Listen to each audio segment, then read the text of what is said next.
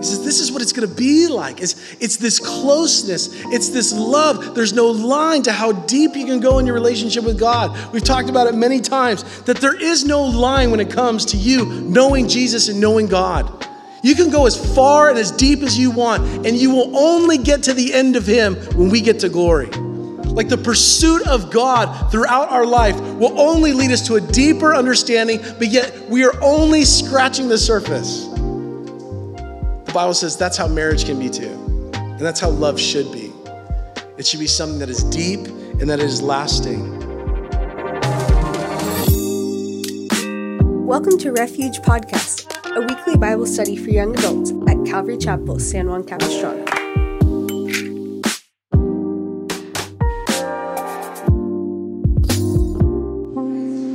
Let's get started. If you have your Bibles, turn with me to the book of Song of Solomon. It's in the Bible. It's right after the book of Ecclesiastes. Right after the book of Ecclesiastes, right before the book of Isaiah. We are starting a book of poetry tonight. Book of love poetry. Love poetry. So, let us pray, and then we'll get into God's word. Lord, we come to you, God, and thank you so much that we can come into your presence and just spend time, Lord, hearing from you and being ministered to by you. And Lord, we want to minister to you as well. God, we want the posture of our heart and the meditation of our heart, Lord, to be upon you. And so, God, we pray that you just clear our minds and begin to wash us with your word. We pray that your transforming work would continue to take place in our hearts tonight through this book that you have placed in your word for our benefit and for our admonition. And so, Lord, we trust you. We love you. We ask, God, that you would speak to us now through your word. In Jesus' name, amen. So like I said, we're going to be going through for the next few weeks through the book of Song of Songs or Song of Solomon. And the theme verse of Song of Solomon is found in chapter 8. And this is kind of where we're going to be launching out of every week is Song of Songs, chapter 8, verse 6 and 7. And it says, "Place me like a seal over your heart, like a seal on your arm, for your love is as strong as death. Its jealousy unyielding as the grave. It burns like blazing fire, like a mighty flame. Many waters cannot quench love. Rivers cannot sweep it away. And if one were to give all the wealth of one's house for love, it would be utterly scorned." As we start this book, my heart behind it is not to be edgy. Is not to be cool. It's not like we're going to be the edgy group and we're going to talk about sex and nakedness for the next 8 weeks. Nothing would bless me more than to do the book of James. And my heart behind it is not to be edgy or cool. That's not why we're doing this. Like we're something because we're going through this forbidden book in the Bible. But my hope is that through this we continue on the theme of this year, which is Psalm 24, verse 3 through 6. It says, "Who shall ascend the hill of the Lord? And who shall stand in his holy place? He who has clean hands and a pure heart, who does not lift up his soul to what is false and does not swear deceitfully. He will receive blessing from the Lord and righteousness from God of his salvation. Such is the generation of those who seek him, who seek the face of the God of Jacob." So as we continue to keep Christ, not country or cause, at the center of who we are, my prayer is that we, through this study, through Scripture, we will see the world through the lens of Scripture and to build upon a biblical worldview, which is what we've sought to do these last 10 years. My hope is that this study will serve as a time of preparation for some of you and serve as a time for others as refreshment to your soul. And as you know, God's crowning achievement of creation were Adam and Eve. It was the one marriage that existed before the fall. No sin, no shame, purity, joy, blessing existed within that relationship. And we know that in Genesis 3, the fall of man took place. Something very bad happened. Sin entered the world and everything was shattered and broken. Suddenly there was once no shame of nakedness, they sought to clothe themselves. There was innocence, no baggage, perfection, purity, joy, blessing. Sin broke that. Sin broke that. It's like a sailor who is shipwrecked and stranded on a deserted island with amnesia. And as the wreckage comes to shore, he begins to try to piece together and build something. And ultimately, we have lost the ideal of what human relationship and love is to look like.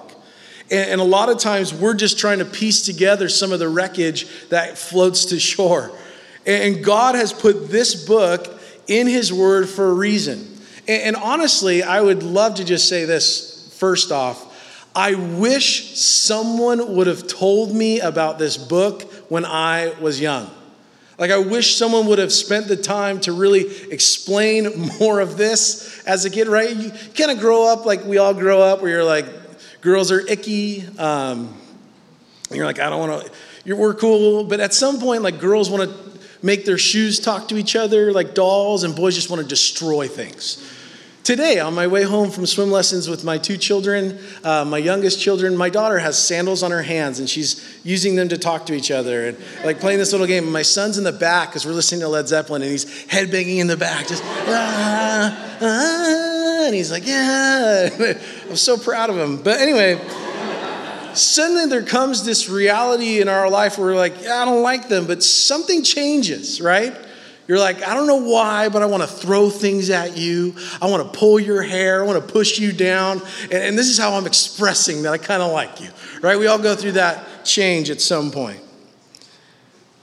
And I wish someone would have explained how God's way of sexuality exists within the Christian framework. Because it does. It does. It's very much something that we as a church and we as Christians need to take back from the world. Like something that the world uses as, how do I say this properly? Something that the world has taken and has perverted in such a way that we are all so confused. We as the church, Christ redeems that all back to himself. So if this belongs to anyone, it belongs to us. And so we need to take back this idea of sexuality and to take it back under the lens of Scripture and to say this belongs to us because Jesus lived, died, and rose again. And this can exist in a way that God designed it to exist. Jesus redeems it back to its original setting, right? This is how it's meant to be. And so God gives us the book of the Song of Solomon. And perhaps, you're kind of working these things out. I feel like there are two routes that maybe we have taken when it comes to pursuing love. So perhaps we give it a go based upon this picture that the world paints. And we're left in pain, confused, brokenhearted. We get caught in the cycle of hook up, shack up, break up. And kind of in this cycle of that's how things go. Or perhaps you grew up in the church and you went to a series of really bad purity conferences that portrayed, right? No? I have like the shirts. They were horrible. These really bad like purity conferences with the right intention, but the way they go about it in the church is it's demonized. Like as sex is the ultimate demon. The misuse of sexuality is it is a symptom of the greater problem, right? This is a symptom. All these things that we're seeing in the world that are going on, these are symptoms of a greater problem. The problem is not that you're an alcoholic. The problem is that you're in sin and you need Jesus.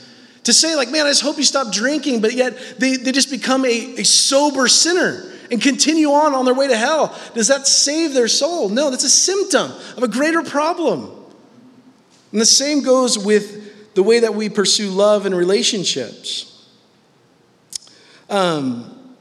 So maybe you went to a really bad purity conference and they told you that having those desires made you evil and wrong, and that if you thought about a girl or you thought about a boy, you would be struck dead instantly. No joke. So your view of dating is so cloudy and confusing. Am I courting? Am I dating? What is this? I used to hate that word. Like, oh, we're courting. Okay. way to church it up, like just call, we're courting. I don't know what's the other word. I feel like courting, you picture two people on a carriage ride facing the opposite direction. And there's the chaperone and now we must court publicly. And it's very all right. And so so that a lot of times when you have that, and granted, everyone has a different thing, but that's honestly how I grew up with that kind of view. And it was I always felt like I was doing something wrong. Can I date as a Christian? And now I feel like I'm always oh, there I go, sinning again because I think this girl's cute anyway, I don't want to be too honest because this book's going to get a lot more awkward than tonight. So, okay. But there are some questions, or maybe you got saved later in life and before Christ you had no problem finding a date or going on dates, but now that you've been saved, you're confused about how to go about seeking out a relationship, right?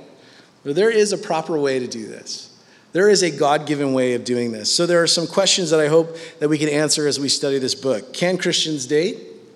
How do I know this is the person I should marry? Oh, that's a big one, right? Should I marry them or should I not? Kind of a big deal. What does the Bible have to say about sex? So we're going to try and answer those 3 questions over the next 8 weeks. Cool? All right. This is the title, Song of Songs. Let's read verse 1. The Song of Songs, which is Solomon's.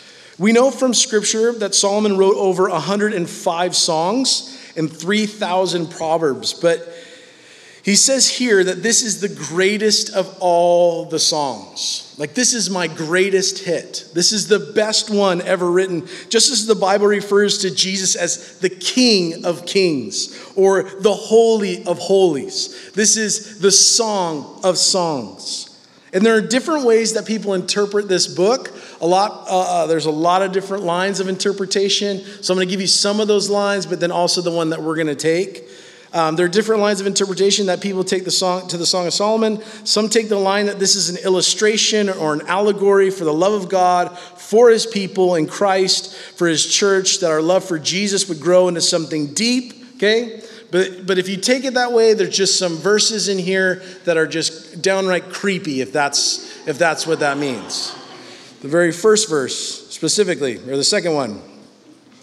In some passages, you can make that connection, and we will, I promise you, we will find Jesus and the gospel in this book. Because every part of Scripture has the divine red scarlet line of Jesus' blood going through it. Okay? So we're going to see Christ in it. Hopefully you see it before I do, and then you can tell me. But we're going to see that in some way, shape, or form. And in some passages you can take that, but then there's others that are just downright creepy. Look at verse 2. Let him kiss me with the kisses of his mouth. I love Jesus. I do. I love Jesus. I love God. I really do. But I don't want to.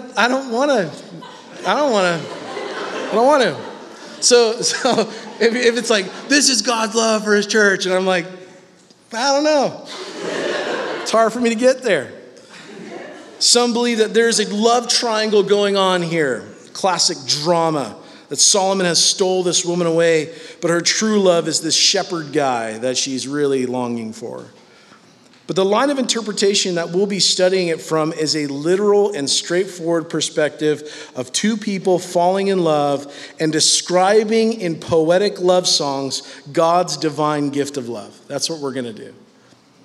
Because without dodging the reality of defiling God's gift, the book deals quite frankly with human sexuality. It also presents the divine standard that God has set for marriage, illustrating joyful privileges and serious obligations. So this is not a book we take lightly awkwardly, but we take it seriously. All things, Warren Wiersbe said, all things are possible to those who allegorize, and what they come up with is usually heretical.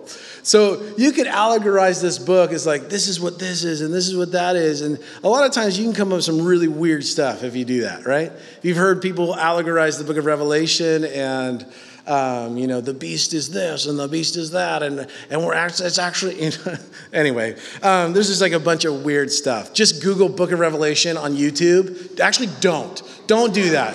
There's just so many wackadoodle, weird stuff where anyone with a Twitter account can make like like, this is what it is. Everyone's like, that's true. It's absolutely true. But the outline of this book, as we look through it, it's going to be the beginning chapters is their courtship, courting, dating, and the beginning stages of love. The middle chapters describe their wedding and the events that surround it. The end chapters is the growth of intimacy as their marriage continues. And one thing we need to deal with, however, is the fact that Solomon was one of the worst polygamists in history. At one point, he had 700 wives and 300 concubines. And if you do the math, that's a lot of wives and ladies around him.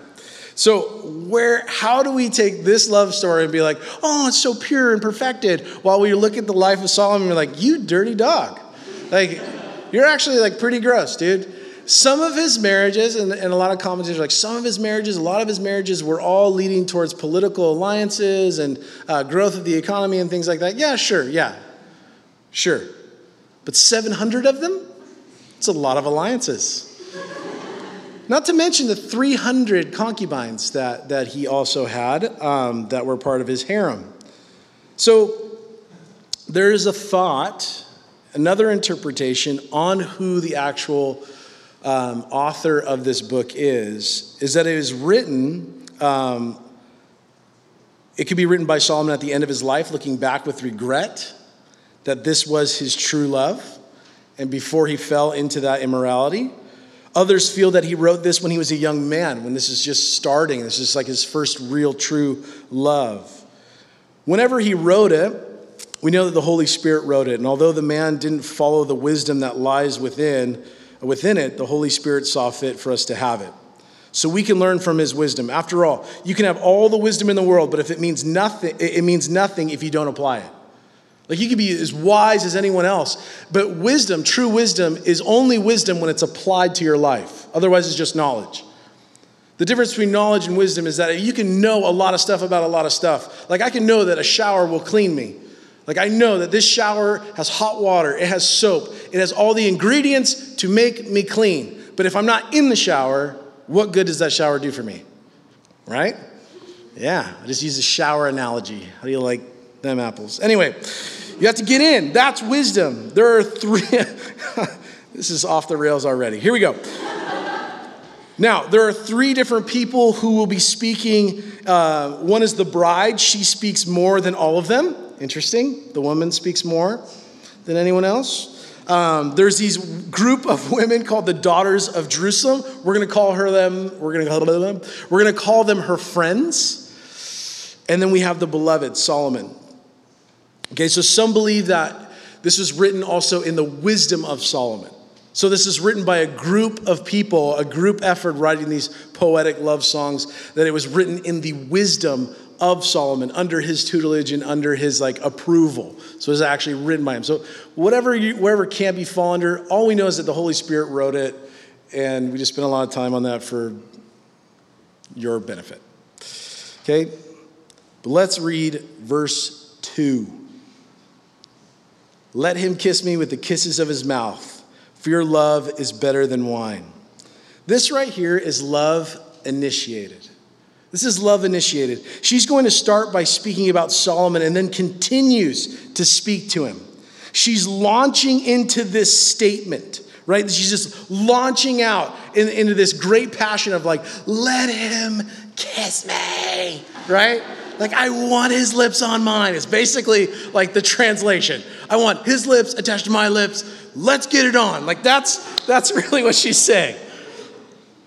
But she isn't acting upon this, right? But she's describing the desire that's behind it. She's describing this desire that you're going to notice this in the beginning part of the relationship, that everything is very appropriate. He compliments her from the neck up, right? Nothing else, right? He just talks about her neck and her head. From here till they get married, everything is very appropriate in the way that they speak to one another. He proceeds after the wedding, however, the gloves are off, and he compliments whatever he wants. But here in this verse, in verse 2, she's daydreaming of this guy. And what we see is that there is a physical attraction. She's daydreaming about him. She's thinking about him. And she's thinking like, oh my goodness, if only he was here right now. I wonder what he's doing right now. I wonder how much he's lifting at the gym right now. I wonder, like how much money he made this week to like buy me a ring. Like, I wonder, anyway, she is thinking about this guy and daydreaming about him because there's physical attraction. Guys, physical attraction is important. It's extremely important. It's kind of how things get started in a relationship, right? You think they are, what's the C word? Cute. That's the word we're looking for. You're like, hot. That doesn't start with a C. It starts with an H, Andrew. Hot. Woo. Physical attraction is important. Is it a sin to be attracted to someone? Like if you're not married and you're like, wow, they're very attractive, like physically. Like in a holy sense, okay? You're not looking at a magazine or looking at a screen, but someone comes across your path and you're like, whoa, they're attractive. You're not dwelling on that, just like, and you allow your mind to go somewhere it shouldn't. But you're like, initially like, wow, they're attractive. You've heard it said, like, it's all about what's on the inside that counts, right? Yeah. That too is important.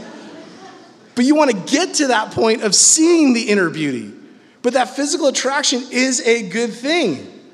But not that he beginning only at the point of beginning there. But something that we continue to cultivate into later years. Because each of us, no matter where you are, you will change physically. And so the part that is initiated of physical attraction, what takes place then is cultivating that physical attraction throughout your relationship. In pursuing that person. And the inner beauty suddenly becomes far more beautiful than anything on the outside. Because you always fall in love with a soul, not a body. That is what you fall in love with. So when someone says, I've fallen out of love with them, you have stopped pursuing a soul. You've stopped pursuing who they are, what their deepest desires are. You've stopped searching out their heart. And that's what, it has nothing to do with the physical, although that is part of it. But the deeper root of things is there is a soulish connection that takes place. But it starts with that physical, like, hey girl, thing. And that's okay. To give you some context of that, biblically, look at Adam and Eve. It's something that God has given, the human race, right? If God didn't care about, if we didn't have physical attraction, God would just make us all look the same. And be like, just pick someone. Just pick one. They all look the same, so it doesn't really matter, right? But it does. Anyway, I'm going to stick to my notes. Look at Adam and Eve. When he saw Eve, she was the most beautiful creature on two legs that he had ever seen. Mainly because she was the only one. Right? But listen, we always have these views of what Eve looked like. Do you know the Bible never describes her physically? She could have been 4'2", 275 pounds, and lifting buffalo. And Adam's like, yeah, bone of my bone, flesh of my flesh, apple bottom jeans, boots with a fur.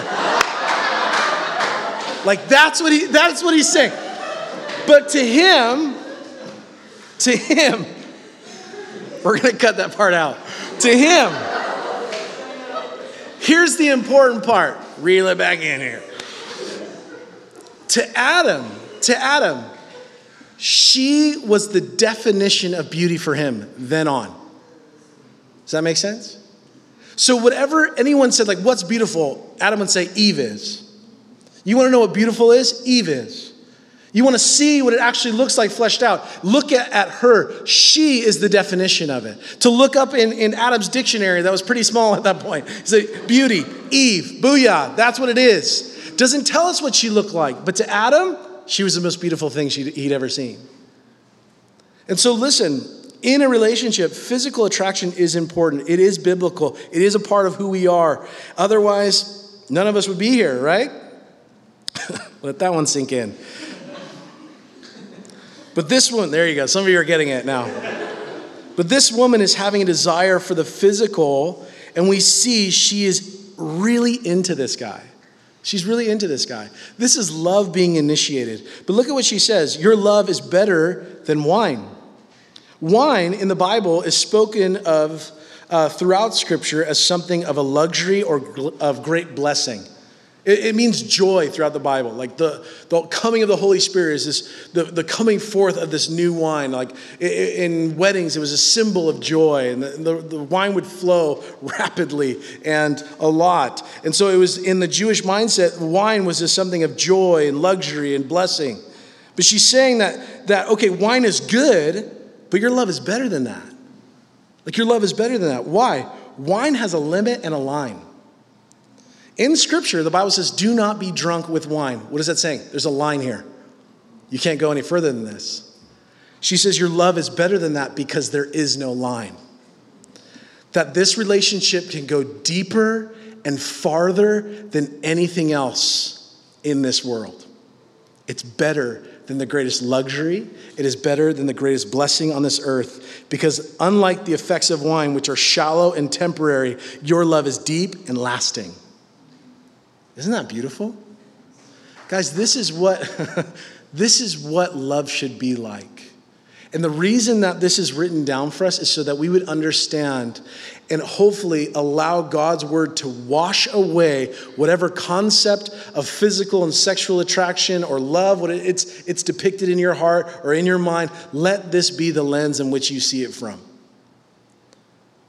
The effects of wine are shallow and temporary, but their love was deep and lasting. The wonderful thing about married love is that there is no line. We can go deeper in love, that we don't come to a place of boredom, but love grows and deepens with each of its phases of life. It is meant to be a lasting marriage. Like that's what it's supposed to be. Love doesn't just start at the beginning and then drop off the edge. But it's something that God has given to us and says, if you will foster this, if you will cultivate this, if you will invest in this, then there is no line to this. There's no stopping it. It's as close, it's what God uses to depict his relationship with us is a marriage between a man and a woman. He says, this is what it's going to be like. It's this closeness. It's this love. There's no line to how deep you can go in your relationship with God. We've talked about it many times, that there is no line when it comes to you knowing Jesus and knowing God. You can go as far and as deep as you want, and you will only get to the end of him when we get to glory. Like the pursuit of God throughout our life will only lead us to a deeper understanding, but yet we are only scratching the surface. The Bible says that's how marriage can be too. And that's how love should be. It should be something that is deep and that is lasting. Marriage sometimes, it has this connotation for men especially, that your life is over. And that your wings are being clipped. I knew a guy who, on his bachelor party, it was a Christian bachelor party, so guys never really know what to do with that. Let's go camping. You're like, let's be homeless one more time. We never really know what to do with that. Like, let's rent a boat and go really fast or whatever. But his friends drilled a hole in a bowling ball and attached a chain to it. And they attached the chain to him, and he had to carry it around the whole bachelor party. It's kind of like, yeah, the old ball and chain. Like my life's over. I'm a prisoner. It's supposed to be funny, but it's not. Anyway. Marriage seems to have that connotation, for men anyway. I'm settling down, but listen, you got it all wrong. A good marriage is a great adventure because you're marrying someone who you are going to share every moment with. Jeremiah 31:3 says, the Lord appeared to him from far away. I have loved you with an everlasting love. Therefore, I have continued my faithfulness to you. Did you hear that the way that follows? I have loved you with an everlasting love. Therefore, I will be faithful to you. And the way that God depicts his relationship to us, because he loves us, He will be faithful to us. In the same way that a marriage, when two people stand before God and say, I love you, therefore I will be faithful to you and you alone. It's the same way that God says, because I love you, I will always be faithful to you. He has loved us with an everlasting love, and he will continue to be faithful. And this is what marriage is a glimpse into. In verse 3, moving right along. Because of the fragrance of your good ointment, your name is ointment poured forth. Therefore, the virgins love you. And everyone said, amen. What is she talking about? Reputation and character is what she's talking about. Her senses, like she's talking about her taste and smell, and she's like, my senses are just overwhelmed. This is the birth of love, and she is totally infatuated with this young man. But also, could you make the connection here that Solomon was a good-smelling guy? Yes, we can. Grooming is a good thing, fellas. Being a good-smelling guy and taking showers and shaving if that's your calling, or just not mine, obviously. But that goes somewhere. Like, that goes a distance. So I've talked to guys like, I really want to find someone. You're like, I don't think you do, because you smell like death. Like, step 1, brush your teeth. Step 2, smell good. Do your hair. Stop dressing like you did in junior high. Or like, hey, this whole remote control thing, put that down, get a job. You really want a girl? Hey, that helps. It's okay to put on makeup. It's okay to work out. It's okay to shower. And you can do it by the power of the Holy Spirit. That's what she's rejoicing in. Like, he's a good smelling guy. And I like that. She's going to compliment his manliness for the next 8 chapters. Like, he is a manly deer, is what she says. I'm stoked on his hairiness. I'm excited about it. She just goes on about how he's a man. Guys, just to give you an insight, girls are attracted to men.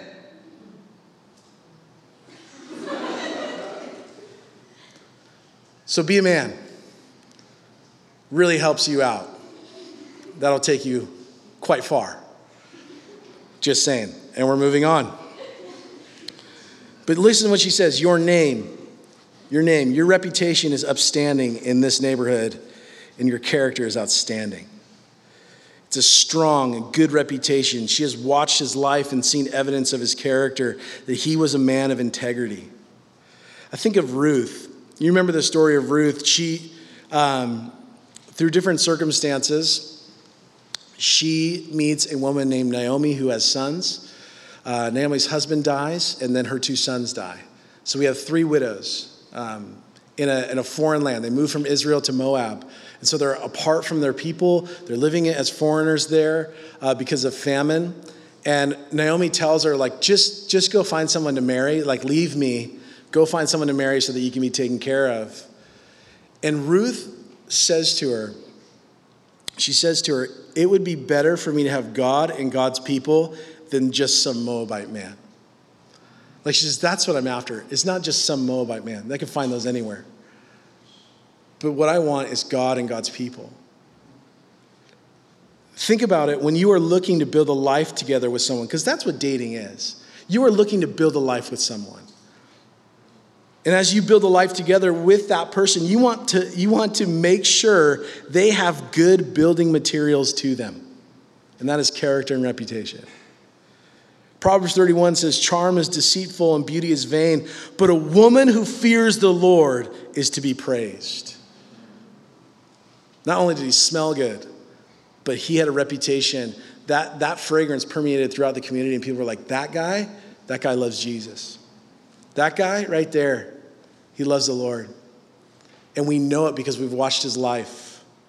This is what we focus on. While you guys are in this waiting period before you meet someone or whatever, this is what you steward, is your character. You be the person who loves Jesus, fears the Lord, and listen, that will be praised to other people. It will be praised to the Lord, and people will talk about, hey, I'm having trouble meeting. Have you met this guy? Because he's outstanding. And let the dates roll in. No, I'm just kidding. But what you get out of it is not a date. You get more of God. I think that's a lot of times where we're like, if I can just do these things and God's going to bring me what I want. What you get out of it is more of Jesus, and you get God, which is far better. And is actually, it can satisfy, and it does satisfy, and it is such a wonderful relationship that suddenly God will bring someone alongside of you who's doing the same thing, and you're like, hey, you're cute, and I smell good. Let's do this. But that is the pursuit in which we're after. And so what are some things that we're to look for within character? Just practically. Guys, girls, are they involved in a church under the authority of that church? Are they involved in a church? Step one, like, do they go to a church? And do you know which one? And are they known at that church? Do people know who they are? Because that's number one. Because if they will not come under the authority of Jesus Christ in their life, how will they come under the authority of Jesus Christ to lead you and to lead your family and to lead you spiritually? Step one. Step two. We want to watch how they treat people and how they treat you. You put your best foot forward dating, don't you? I tried. I used to be clean, just clean shaven, and my hair was always done, and I used to go to the gym and stuff, and I'm going to start again, January 1. No, I'm just kidding. You put your best foot forward. What you say, how you treat someone, the way that you are, personality begins to come out. Watch how that is. How do they treat you? If this is how they treat you in the beginning, how do you think they're going to treat you later on when they got you? We don't have to work for it anymore. We're married, blah, whatever. How do they treat people? How do they treat their parents? Watch how they treat their mom. That's a big deal. Watch how they treat their dad. Watch how they treat their siblings. These are gateways into who they really are. Because in the physical, you're they're just amazing. I'm enraptured with who they are. Let their kisses be upon me. That's what I'm after. And sometimes we can have insane blinders on people's character. Because after all, we have blind spots on our own character, right? There's things that I don't see that you see, and you're like, that's jacked up. I'm like, what are you talking about? Amazing. So, we want to see how they treat other people. The third thing, are they willing to partake in your physical body before making a covenant with you? If they are, that means they're a shortcut taker, and they will always be a shortcut taker. Sorry to say. The Bible says that love is patient. Love is kind. Guys, when the Bible describes what love is in 1 Corinthians 13, it really means it. And if you really love someone, listen, do not partake of their physical body before making that covenant with them, because they do not belong to you. They do not belong to you. The Bible has two distinctions. They have sisters in Christ and they have wives, and that's it. So if they're not your wife, who are they? Your sister. And my dad used to say, like a tie, it's like kissing your sister. It's awful, right? It's not a win, it's not a loss, it's just a tie. It's like kissing your sister. Anywho, moving on. You don't want someone who's going to take shortcuts. That's not a good quality. And granted, hey, there's grace upon grace upon grace. There is grace. If you have fallen, listen, I don't want you to go away from this of woe is me, I'll never find love because, I don't know why I'm doing that voice, but I don't know, woe is me, it'll never happen for me because of A, B, C, and D. Understand that you are a new creation in Christ. There is grace that is available to you. The same grace that is on everybody else is the same grace that is upon us. That's for us. There is grace, there is mercy, there is repentance, and we can have a right relationship when we choose to walk with God. So what's happened in the past doesn't have to be what happens in the future. Okay? That's dead, that's gone. Jesus died for it. When you're baptized, it stays in the water. You come up new. Therefore, you don't have to keep going like that. There's grace, there's mercy. Do it the right way this time. And have a standard and say, I'm not moving on this standard. I don't care how attractive you are. I don't care how good you smell. Like, no, this is it. And if you're going to take shortcuts, get out of here. What a waste of time.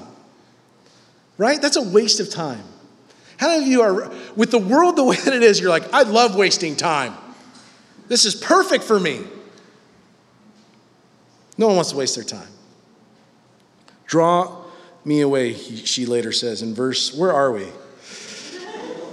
I got lost. Therefore, the virgins love you. Verse 4, draw me away.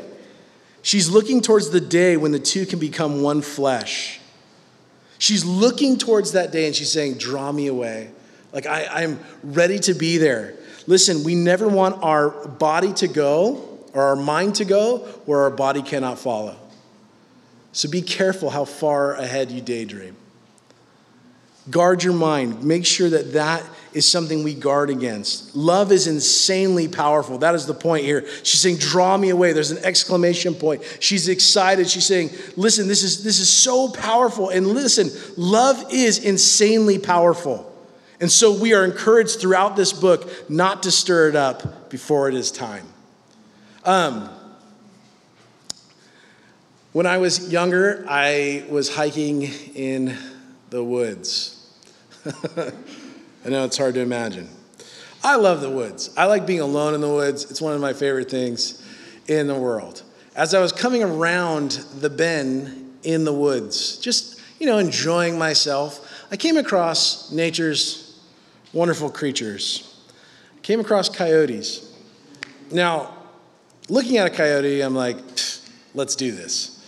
I'll fight you any day. But they roll in packs, right? There's like a bunch of them. And so I thought, as I'm coming around the corner, I see it, and I immediately just sit back and don't move. Don't make a sound. Don't move. Because I don't want that. I don't think it saw me. I don't want that thing to know that I'm here. Song of Solomon says, you do not want love to know you're there because it is so powerful to rip your face off. Right? It is so powerful, it makes you insane. It will cause you to do things that you said you would never do. So be careful. Don't awaken it to your presence before it's time. Be wise about where you put yourself into difficult situations. James chapter 1, verse 13, it says, let no one say when he is tempted, I'm being tempted by God. For God cannot be tempted with evil, and he himself tempts no one. But each person is tempted when he is lured and enticed by his own desire. Understand that we have a desire. It's there. It's within us. So don't put yourself in a situation where you're going to be overcome by that desire. If you're having these feelings, it's good to get an outside opinion. Look what her friends say. We will run after you. What great friends. Those are some good friends. She's like, draw me away. And they're like, we're going to chase you down and bring you back. She's like floating up into the air and they're like grabbing her ankle. It's like, anytime, girl. Not yet. Look at you. Listen, other people do not choose for us, but their approval is great encouragement. Like having other people say, yes, this is a good thing. Like he's a good guy. He's a good girl. She is a good girl. Like, yes, we want to approve of that. That's why we date within community. We date within fellowship. You've seen these relationships that begin and they're all together and they're like all friends and suddenly they start dating and then you never see them again. You're like, what happened? The girl or the guy that does that, you will have no bridesmaids and you will have no groomsmen. Date within community. Have other people around you who are watching and can see things that you can't see because you're blinded by love. Everything is just so confusing and sweaty. Wow.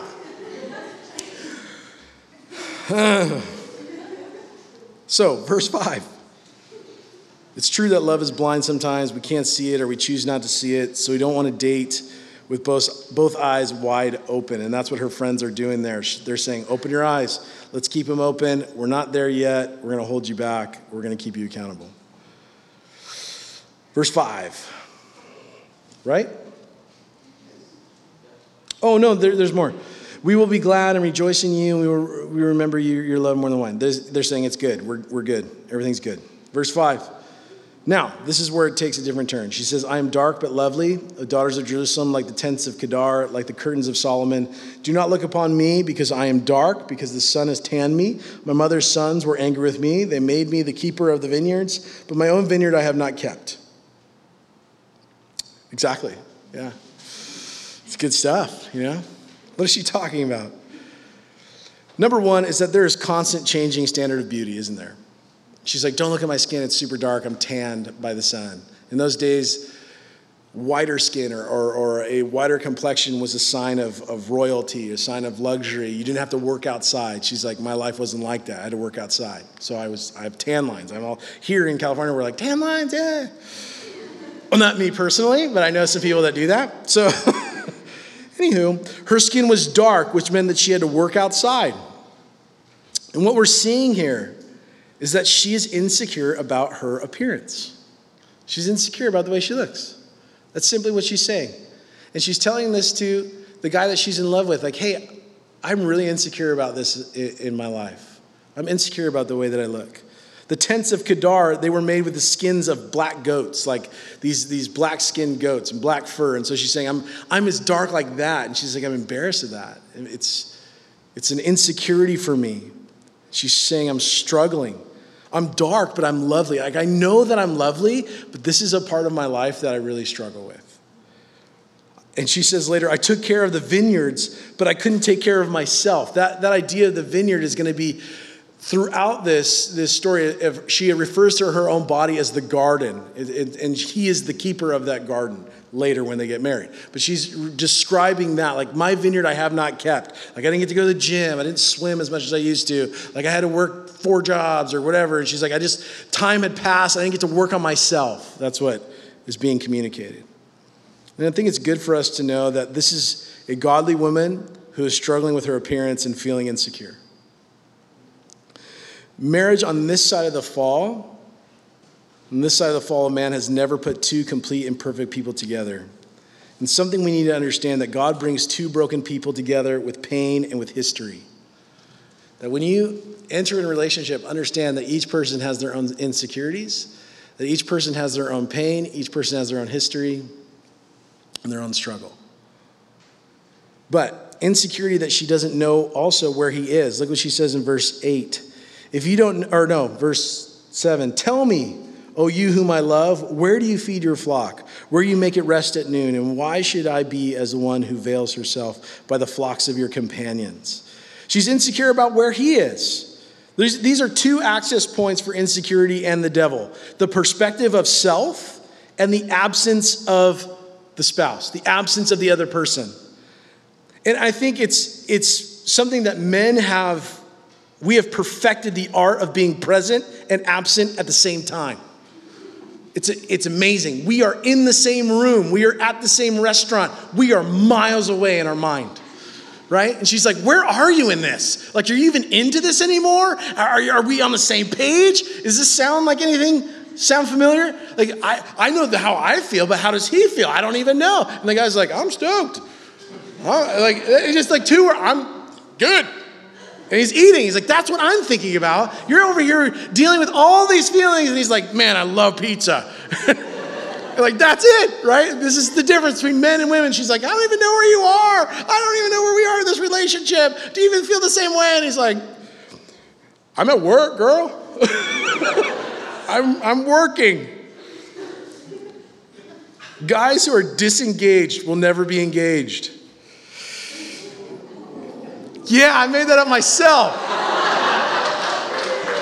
Feel free to tweet that out. Listen, men don't communicate how they feel. We never have, we never will. Here's how we feel. I'm either angry or I'm happy. That's it. There's no in between. I'm like, oh, you know what? I'm a little bleh. I'm either angry, which is we talked about last week. There is one emotion that men have. It's anger. And that encompasses every other emotion. Right? If I'm sad, I'm angry that I'm sad. I'm like, stop being a wuss, idiot. Right? If all this is encompassed in one solid emotion, I'm angry. But what that means is I am lonely, I am sad, I am this, I am that. It has every other function within it, but men flesh it out in one way, anger. That's it. Maybe I'm just describing myself, and maybe that was a little too personal. But that is honestly everything in me, no matter what I'm going through. If it's something, and it hurts me emotionally, I'm just angry, like all the time. And my wife's like, what is wrong with you? I'm like, I don't know. I just want to set the world on fire and beat up everyone.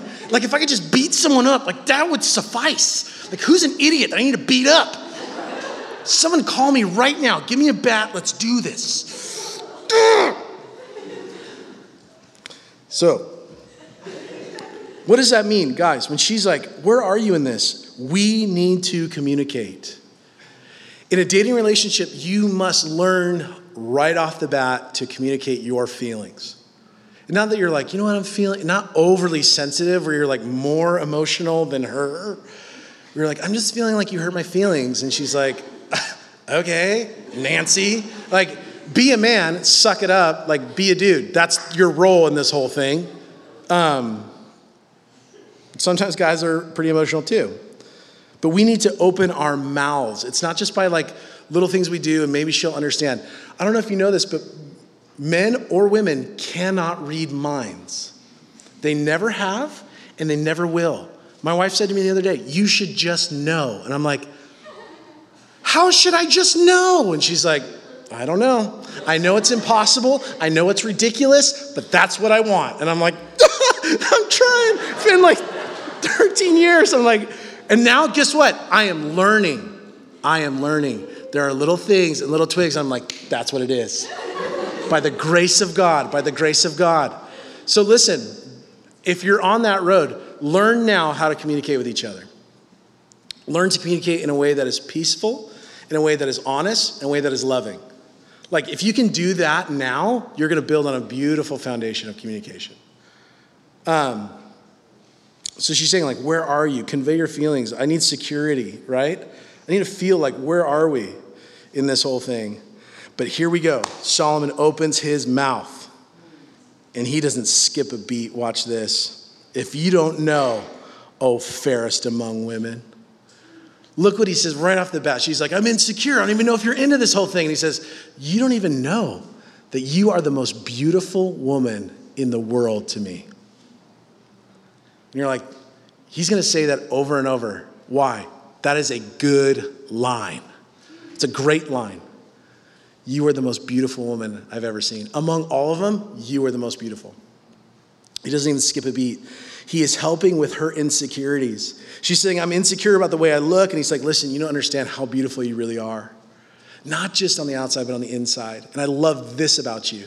And this is specifically, and it makes me feel overwhelming love for you. Oh man, that's so wise. So wise. Your spouse will not be able to fix, listen, your spouse will not be able to fix every internal problem that you have, but they can help. She cries out, where are you? Like, what's going on here? And he begins to speak into those insecurities. Look what he says. When she says, where are you? He says, follow in my footsteps of the flock and feed your little goats besides the shepherd's tent. That's so weird. What's happening in verse 8? The B-sides. He's flirting with her. She's like, where are you? And he's like, you want to know where I am? I left a little trail. Come and find me. That's what he's saying. Like, they're flirting and they're having fun. Like, they're having fun with each other. At the beginning of a relationship, it should be fun. If it's not fun, and you're like, this is such an arduous thing, and like, we're always disconnecting, and this is not fun, but I'm just going to push through. Why? Why? It should be fun at the beginning, right? They're flirting. They're having a good time. Have you ever been out to dinner with a couple that doesn't like each other? Oh, it's the most awkward, horrible thing in the world.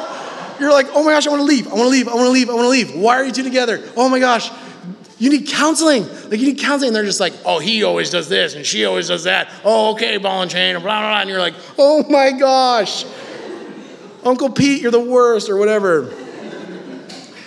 But he's flirting with her. They're having fun and enjoying one another. And this is how it should be. Should be fun. Should be fun. Sometimes couples take all the fun out of the relationship. One of the things I do when I do premarital counseling is I ask them, like, have you gone on dates lately? I'm like, well, no, we've been doing this and that. I'm like, your assignment this week is to go on a date. Turn off your phone and go have fun. Like, well, we're saving for the wedding. Spend some money. Go have fun. Remind yourself of what it's like to just be in love again. And so often that's what takes place. And this is how it should be. It should be fun. But not only that, this is where he really pours it on. I have compared you, my love, to my filly among Pharaoh's chariots. He just called her a horse. You are a mare among stallions, he says. Not the best line you could pull. But the point is that stallions would have only been pulled by Pharaoh's chariots. Like only a stallion is a boy horse. So he says, you're the only female among all those males. Meaning that when you walk into a room, you cause problems, girl. Like when you walk in, it's all these guys who are like, look at her. And he's like, you just cause problems. Girl, look at you, is what he's saying. But through his words, notice what he is doing. He is creating safety through exclusivity. He's telling her, you don't have to worry about me looking anywhere else. You're the only one for me.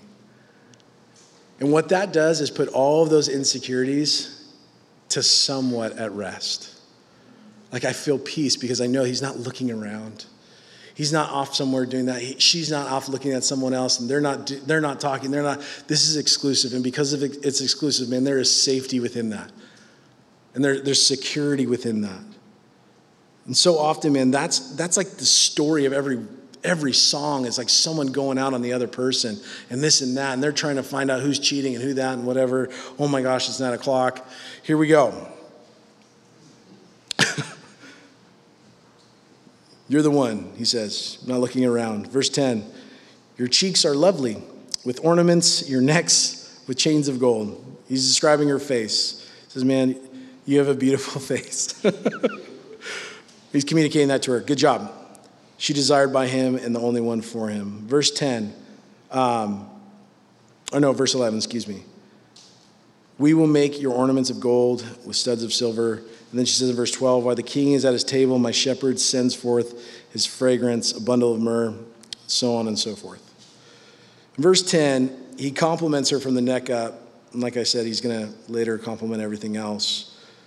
But here, it's as if the friends confirm what the king is saying. It's like the edict of the king, and they saying, we agree with the king. But I think just to, again, bring it to this point of like our relationship with Jesus, if there's anything I need to grow in personally, it is my assurance of the love of the king. I have to grow when it comes to that. Like that my God loves me, and he loves me unconditionally. And that my God loves me in such a way that he's not disappointed with my insecurities. He knows all those things, and he still loves me. And if there's one thing, there's many things, but in that, I need to grow in the assurance of God's love for me. And maybe that's you. You need to grow in God's assurance of his love for you. That no matter what you've gone through, whatever trauma you've experienced in your life, whatever hang up you have in your life, whatever things have gone on, you're like, I have these insecurities about, these are scars from my old life. And how can a God love me? Look at what I've done. Look what I've gone through. Look at all this trauma. And the king says to you, you are my beloved. Grow in that assurance that God loves you and cares for you, and he pours out grace upon you. And he's not looking anywhere else, man. He's looking right at you and says, you are the one for me. Like, I love you with an everlasting love. Before you ever reciprocated, I loved you. And that's something I think we can all grow in for sure. But I know for myself, I love to tell other people that Jesus loves them. But when it comes to preaching the gospel to myself, that's where I struggle. So let us grow in that assurance that our King loves us. Amen? Let's pray. Lord, we're so thankful for this book. Lord, I thank you for the ways in which, God, we see you in it. And Lord, we pray that these things that are laid out in your word will always be something that sticks into our hearts and our minds. And Lord, we thank you that you've given us this roadmap and guide on how to walk according to your word when it comes to our relationships. And so we're thankful, Lord. We love you. We ask, God, that anything that was of the flesh would just fall away from our minds and our hearts, but the things that are of you would stay and continue to permeate and move in our heart. We love you in Jesus' name. Amen. Amen. If you need prayer for anything tonight, we'd love to pray with you. We're going to close in a worship song. Why don't we all stand together?